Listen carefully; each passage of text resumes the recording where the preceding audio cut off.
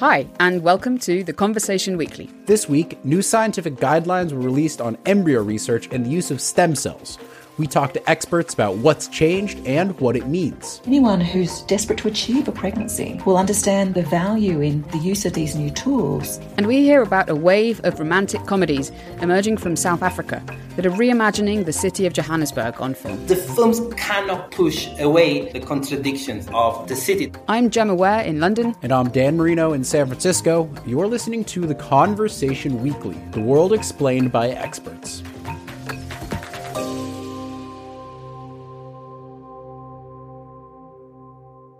So Gemma, a few weeks ago, I spoke to a scientist who's been doing some pretty groundbreaking research with stem cells. These are the cells that can become anything, right? Exactly. Stem cells are basically like cellular clay. They can become any type of cell, whether it's your liver or your eyeball. Where do they actually come from? Well, there's two places to get them. First is from embryos, and these are called embryonic stem cells. The second is called induced pluripotent stem cells. Pluripotent stem cells are actually made by taking cells from a grown person, often skin cells, and turning them back into stem cells. Most stem cell research uses these pluripotent stem cells, and the scientist I spoke to, Jun Wu, just made a breakthrough with them. He found a way to use them to grow a model of a human embryo. My name is Jun Wu. I'm an assistant professor at the UT Southwestern Medical Center. Jun is exploring what happens during the very earliest stages of pregnancy. After the egg and sperm unite, they're starting to generate what we call it the zygote. So the zygote is a single cell that will start to divide and produce 2 cells, 4 cells, 8 cells. And by the day 5 or so during the human development, they will generate a ball-like structure. We call it a blastocyst. This tiny blastocyst is made up of around 100 cells, grows for around 2 to 3 days, and then it starts to implant into the lining of the womb. This process of implantation is essentially a black box. We don't know much about it. And in addition, prior to that, we have really limited information about the development of the blastocyst and how they grow inside the uterus. Many women don't even know they're pregnant at this stage. Implantation happens before they'd miss a period or get a positive pregnancy test. This is also important for in vitro fertilization, where sperm and egg are fertilized outside the body. Nowadays, it's often these lab-grown blastocysts that are transferred back into a woman's womb when they are 5 or 6 days old. But after that happens, there's no way of knowing what's going on. As Jun says, it's a black box. For people looking to get pregnant, they just gotta cross their fingers and hope at that point. This period of embryo development holds vital information for understanding miscarriages or early birth defects. Yet Jun says research into these issues has been really slow. Because current studies rely on the use of human embryos, but we have really limited access to these embryos. An alternative is, of course, to look and see what's going on in other animals, like mice. But we know that mice and humans are very different. And so that's why Jun and his team decided to try a different approach.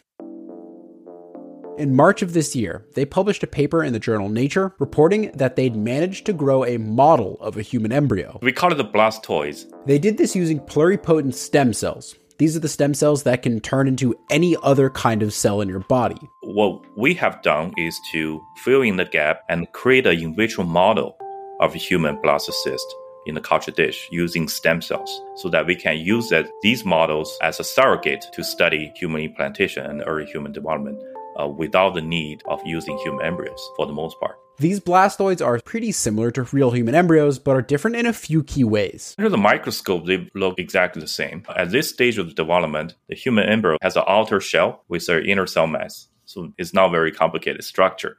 So morphologically, they look very similar. But what's different is that if you dig deeper, we observe that there are some differences in terms of gene expression patterns. And we also observe there are some cell type that seems like they're not present in the human embryos. By gene expression, Jun is referring to what genes are turned on and in what cells. Since every cell in your body has all of your genetic information, which genes are turned on when is almost as important as what genes you have. What's amazing about the way these stem cells work is that once they're told what kind of cell they're going to become, they just organize themselves and kind of get on with it. That's how we can make these blastoids, because the cells know where to go. Once you assume their identity, they know where to go. Growing these blastoids in a culture dish only takes a few days and can be done at scale. It's actually very cheap to create a blastoid once you have the cells. We can easily generate hundreds of them with one single experiment.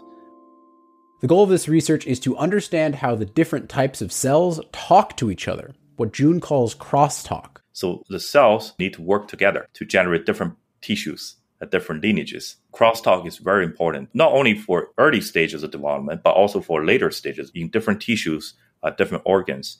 June stressed that his blastoids are never intended to be put into a real person, but he said there's a lot that can be done with them in culture. In particular, he wants to recreate what happens in one of the blackest parts of the black box, when the blastocyst implants into the womb.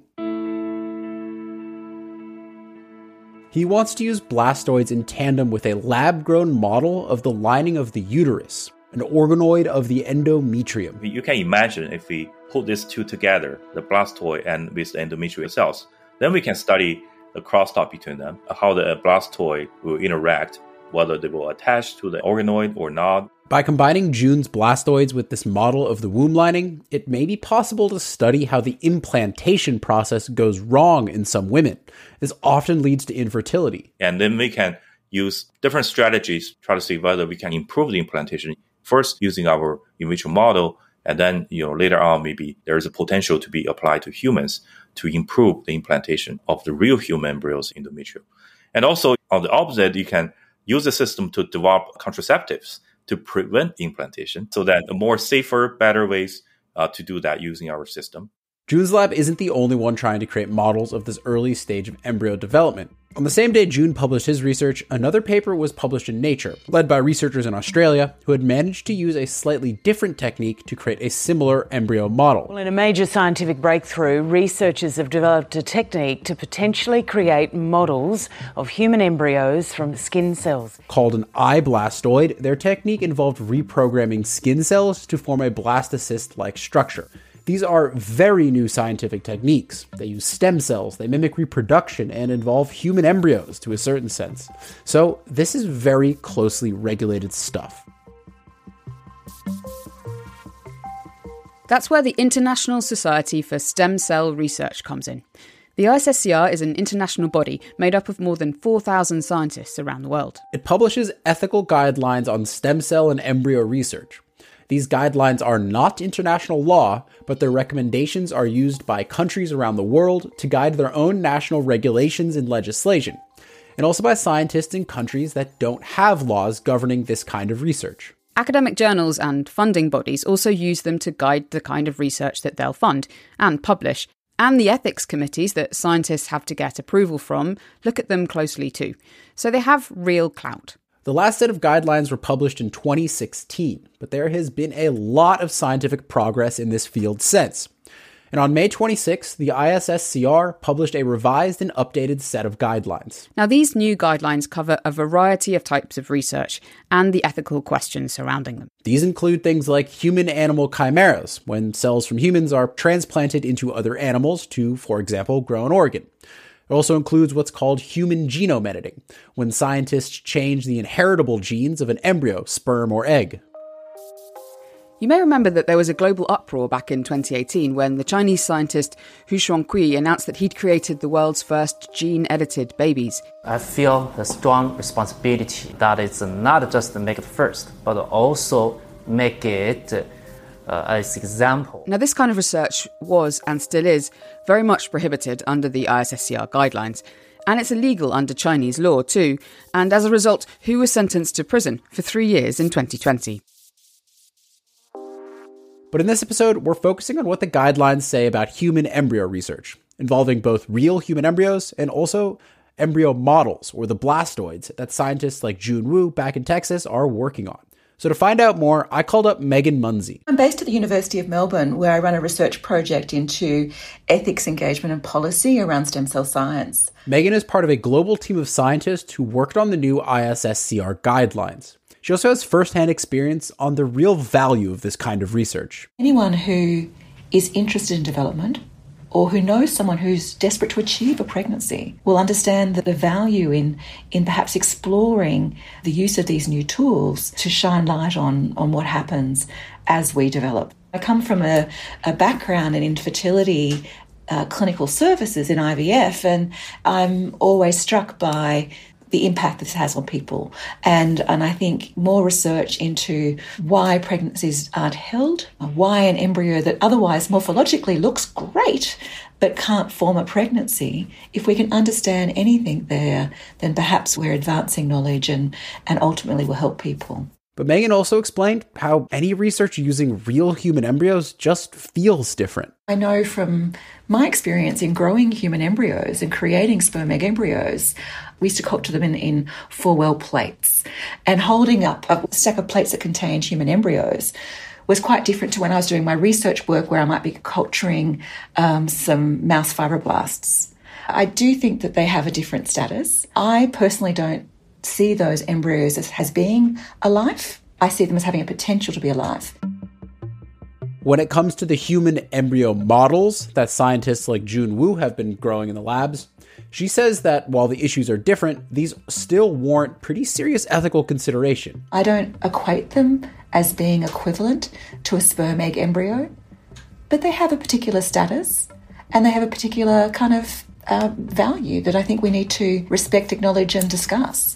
Megan said that the ethical guidelines around this new research really needed some clarification. The ISSCR guidelines divide research up into 3 main categories. There are kind of 3 tracks. One clearly outlines prohibited research. This is category 3. The middle is research that's only allowed under and after specialised review. This is category 2.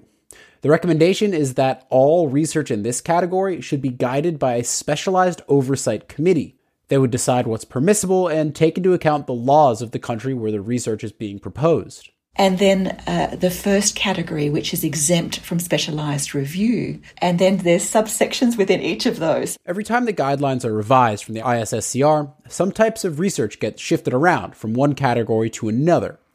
One of the most significant shifts this year regards what's called the 14-day rule. The 14-day limit has been in place and recognised for many decades. It's at around day 15 that an embryo develops what's called the primitive streak. This marks the start of a process called gastrulation, which is when the cells of the body start moving and separating into the beginnings of what is basically a creature, rather than just a ball of cells. The 14-day rule has meant that researchers using legally donated human embryos have been generally prohibited from growing them in a lab beyond 14 days. Under the new guidelines, growing an embryo past 14 days was moved down from Category 3 and into Category 2, meaning it could now be considered by a special scientific oversight committee. What the guidelines are referring to is that there's been advances that mean that we can now grow sperm egg embryos more than 14 days. And the guideline is calling for consideration about whether we should. So there may be, on a very small number of cases, justification for doing so. The other element that's quite clear in the guidelines is that if that research were to go ahead, it must have very clear endpoints and clear justification for how many embryos and from where they would be obtained. This is by no means a big green light from the ISSCR for scientists to start culturing embryos in the lab well past 14 days. The guidelines don't actually introduce another time limit either. There's no new 20 or 30-day limit. So it's not abandoning the principle of some kind of restricted time limit and opening up an opportunity for a large number of culture experiments. But where there is a fundamental question that can't be answered by another way, perhaps we should be having an appropriate evaluation of a proposal. And the scientific merit has to be the cornerstone in this discussion, alongside what are the current regulations of that jurisdiction. Some countries, such as the UK, have laws that explicitly prohibit the culture of human embryos beyond 14 days. So it's nuanced because it matters where you're doing it. It's also nuanced because it matters why you're doing it and whether that question can be answered by another means. There is no international consensus about this, and so the ISSCR is calling for debate. The guidelines recommend, and I quote, National Academies of Science, academic societies, funders, and regulators to lead public conversations touching on the scientific significance as well as the societal and ethical issues raised by allowing such research. They recognise perhaps this will raise some significant issues for people in the community, and we need to talk about it. Another really important part of the guidelines is that doing research using human embryos should be the last resort and only turn to if there is no other way to get the same information. And this is actually where human embryo models come in, like the blastoids that Jun Wu has been developing in his lab in Texas. And Jun's experience shows why it's important to have those clear guidelines. When we first started to propose this project to the stem cell oversight committee here, they were trying to find guidelines to guide our research. And unfortunately, at the time, there's no clear guidelines of how we should deal with this type of research. An article in the journal Stem Cell Reports had proposed some tentative guidelines, and so, with nothing else, that's what Jun's lab had been using. We treat these structures just like the human embryo, and we don't grow them beyond day 14. We follow that, and that's why it's very important for the ISSCR to come up with a proper guideline to guide this type of research. Now, Jun told me that the blastoids his lab are creating would never reach 14 days old anyway, though other labs might try. Different stem cell embryo models have a different strengths, and our model are only good at the very early stage of the human development, between day 5 and day 10. That's it. But there's an added complication when it comes to these embryo models. That's trying to figure out where day 14 actually is. Here's Megan again.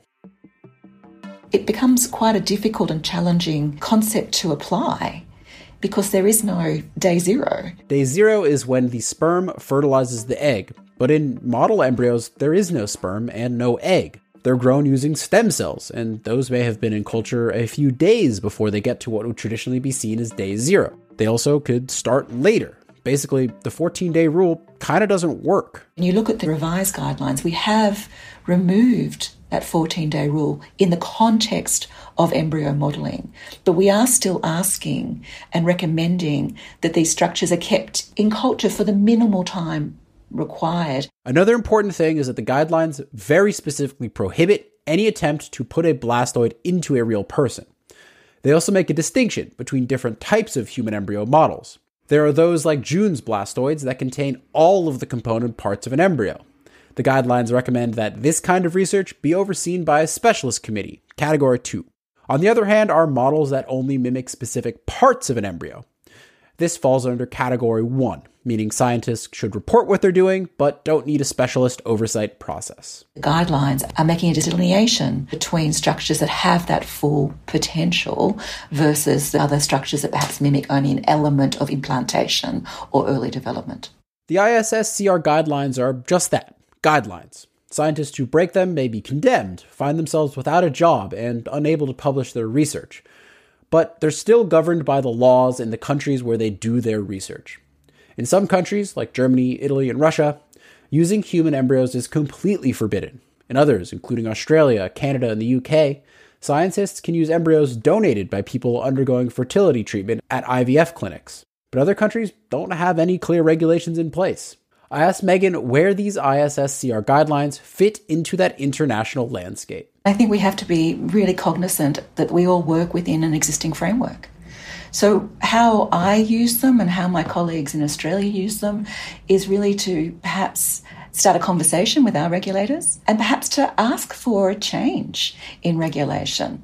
But I think we have to be really clear that many jurisdictions have existing laws that may even have a criminal element to it in terms of their significance. In countries where there is no law, of course, they provide a really important place to start. And I think ISSCR have kind of set that bar at the global level, and now it'll be interesting to see how different jurisdictions respond.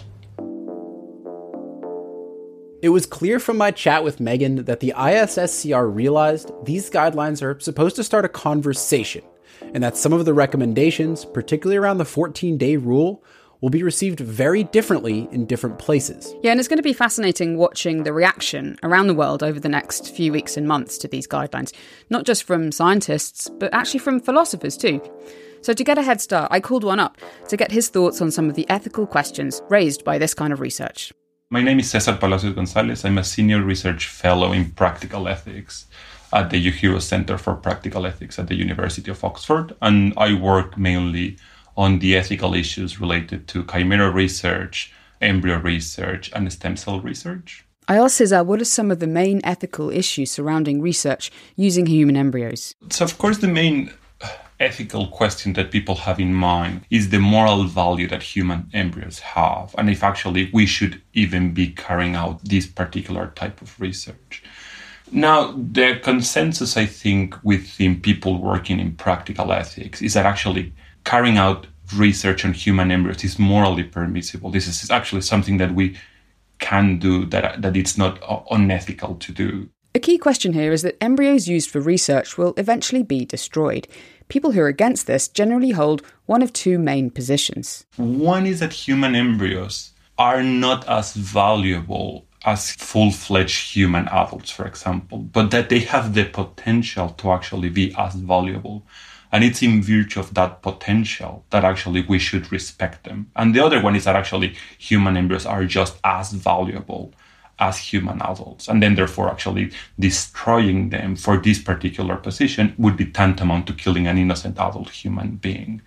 For them, it doesn't matter if actually the scientific benefits would be great. Cesar had been waiting for the new ISSCR guidelines, so I asked him for his general impression. So I think actually the new guidelines are a step in the right direction because in addition to the 14-day rule, they talk about these other areas of stem cell research that many people find extremely morally or ethically problematic. For example, chimera research, the creation of gametes in a laboratory setting.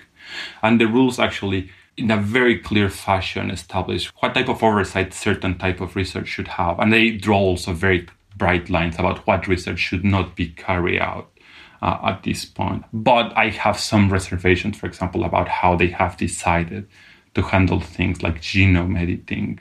When it comes to the 14-day rule, Cesar said that this is a question philosophers have been thinking about for ages, regardless of where the science is. So philosophers like myself love thinking about these things. So, for example, what are the ethics of the 14-day rule? The 14-day rule came into existence as a compromise, and one of the reasons that day 14 was chosen is because it's when embryos start to develop that primitive streak, a precursor of the central nervous system. And some people think that you might say that the appearance of what will become the central nervous system might be morally significant. But people, for example, who hold a pro-life position, who think that human embryos actually have moral value from the moment of fertilization, would say that this is not the case. And likewise, people who actually hold that human embryos do not have moral value would say that the 14-day rule actually doesn't tell us anything about when an embryo is morally permissible. What do you think? I think that human embryos do not have intrinsic moral value. And actually, I think that even when the 14-day rule might have served as a bright line to differentiate between when research was morally permissible or legally permissible and not, actually, I am for the extension of that time limit. That's just if you focus only on the nature of embryos. But of course, other people, for example, working in political philosophy or working in other areas of practical ethics, would say that actually just looking at the nature of embryos is a mistake. Because what you have to do too is look at the society where this research actually takes place. And actually they say, well, given that scientific research does not occur in a vacuum, you actually have to think about the people who pool the resources, for example, in terms of taxes, in terms of how they engage with the government, and actually how that pooling of resources allows for scientific research to actually proceed. And once you pay attention to that, you actually should respect what these particular individuals value. Cesar said that changes to the 14-day rule are also a question about priorities. He points to a section at the beginning of the new guidelines. It reminds stem cell researchers that they should pay attention to structural injustices and how their research could help alleviate them. Now, you have to think that in terms of the political space, we don't have room to discuss everything at the same time. And if you're thinking about the structural injustices, maybe discussing the 14-day rule shouldn't be the priority above everything else. So, for example, we could think that discussing other things as how to increase organ donation should be above in terms of priority to discussing the 14-day rule, because of course that actually benefits way more people than this particular type of research at this particular time. Lots of questions there for scientists, politicians and philosophers to keep thinking about. You can read more expert reaction to the revised ISSCR guidelines on The Conversation. We'll put some links to that in the show notes.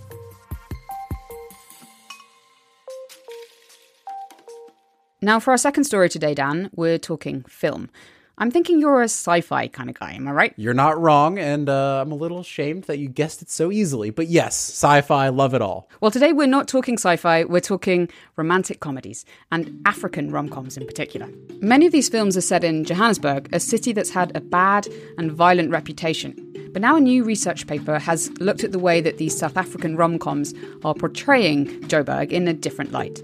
So I called up the researcher to find out more. My name is Pierpaolo Frassinelli. I'm a professor of communication and media studies at the University of Johannesburg in South Africa, and I'm also a visiting professor at the Johannesburg Institute for Advanced Studies. In the last few years, I've started working on a project on African cinemas. I'm not a specialist in African cinema, but I've always been interested in film, and I've developed over the years a love affair with the history of African cinemas, its genres, its different filmmakers, and so on. And this is what I'm working on now. We're talking to you today about a particular type of genre, aren't we? So explain it to us. What I'm interested in is post-apartheid South African cinema, and there are different histories to this cinema, and you have a number of films which address social, political issues to do with the transition to democracy. These were socially engaged films that probably dominated the period of the 1990s and the early 2000s. But in the last 10 years, at least, there's been a turn in African cinema on genre film. There have been noir films, there have been gangster films in District 9. The whole world is watching. The course of human history has changed today. The ship appears to be stopping over Johannesburg City. Neil Blomkamp science fiction movie. It is represented as a dystopian space. In the new South Africa, you can go a long way with a smile. You can go much further with a smile and a gun. It has been represented in Jerusalem as a gritty space ripe with crime and so on. And around 2015 and 2016, there were a number of very successful romantic comedies that were produced and that were shot in Johannesburg. And my piece looks at these romantic comedies. These were comedies that were done by Black directors, and they decided to turn to more commercial cinema to deliberately target broader audiences. And my piece looks at what these films do. Now, I am fully aware that I'm not members of the target audience. I started looking at this film with some detachment, trying to look at what these films do in terms of representing contemporary South Africa, contemporary class and cultural formations, and specifically how they represent Johannesburg, which is the city where all these romantic comedies are set. So you've written a piece for The Conversation, but it was based on a research paper that you've recently published, which looked at a couple of different films, right? Could you explain what those films were? The piece for The Conversation is based on an article that I published in a journal called Social Dynamics, and it is titled Joburg Without Joburg, the Black South African Rom-Com. In this piece, I look at three romantic comedies, which are Tell Me Sweet Something, Mrs. Right Guy, and Happiness is a Four-Letter Word. And what interested me is how this romantic comedy redefines and reimagines the city. So someone who hasn't seen these films, can I ask you to just briefly explain what happens? What's the story? In the three films, two characters meet, have some difficulties, fall in love, and then they end up together. And the romantic comedy is, of course, about the journey that leads to overcoming the obstacles and difficulties the two characters encounter. This is the story of Tell Me Sweet Something. I was writing the great African love story.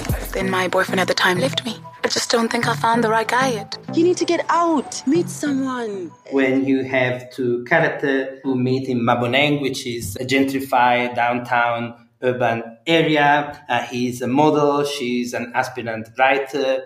They slowly fall in love with each other, notwithstanding her doubts about his suitability, because as a model, he's not a good match for an aspirant writer. Models are known to not be the strongest intellectuals, and so on. In Mrs. Rai Guy, I knew that men were dogs. All of them. I've got a few questions for you before you propose to her. Propose.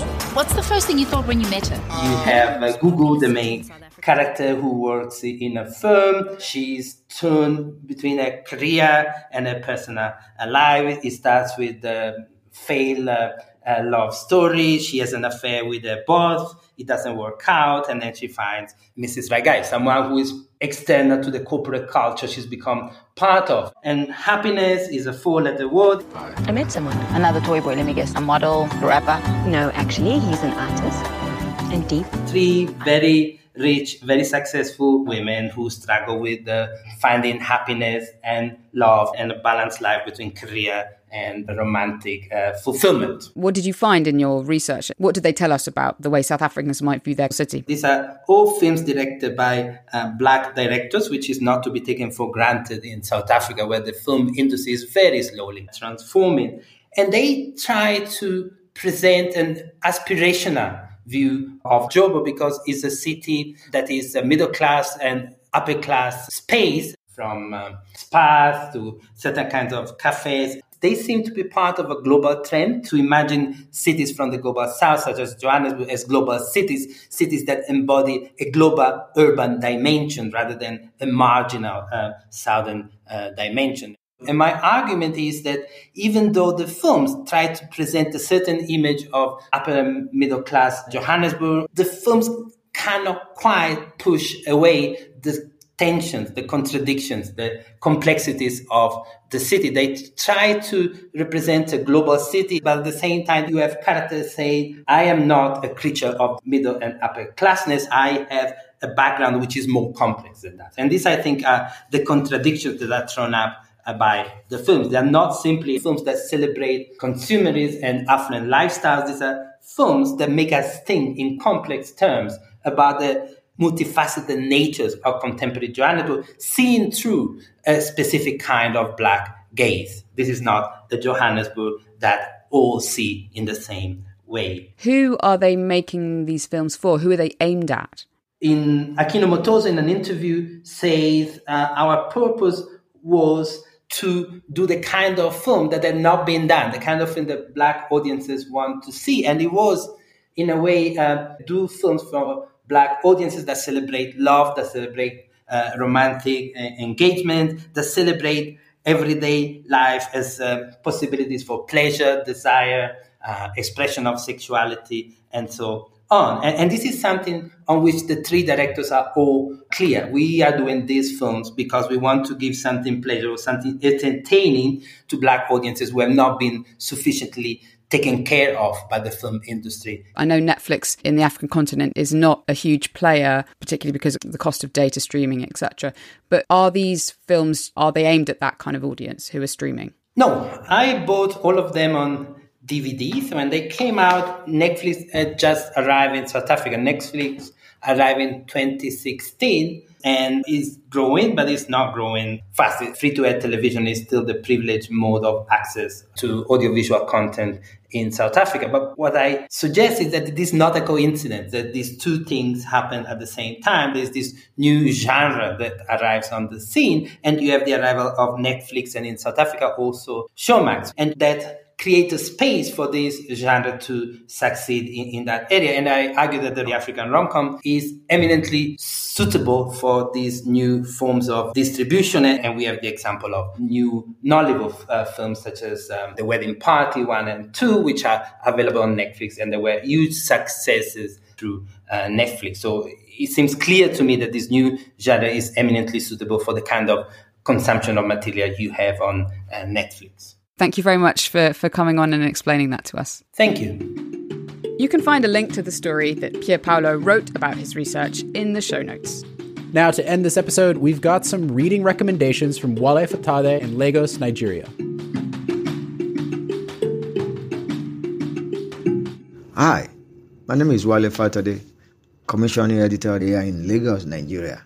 And my two-story recommendations for this week will be one, on Ethiopia's blockchain deal being a watershed moment for technology and also for Africa, by Iwa Salami, a lecturer at the University of East London, where she was talking about why blockchain technology has not been fully exploited and how it can improve the lives of people and businesses. The blockchain story in Ethiopia is actually important because the Ethiopian government has just signed a deal to create a national database of student and teacher IDs. And they will do this using a decentralized digital identity solution. And this actually involves providing digital IDs for 5 million students, and this will be used to store educational records. The second recommendation is by Kingsley Ikechukwu Uwagboite, a lecturer at the University of Nigeria here in Nsukka, southeast Nigeria. And he's talking about why young Nigerians are returning to masquerade rituals, even in a Christian community. We have this place called Nsukka, where the tradition of Omabe masquerade has been part of the cultural landscape for a while. Incidentally, Christianity is growing there, but this has not stopped them from turning to masquerade rituals. Thank you. Wale Fatade there in Lagos.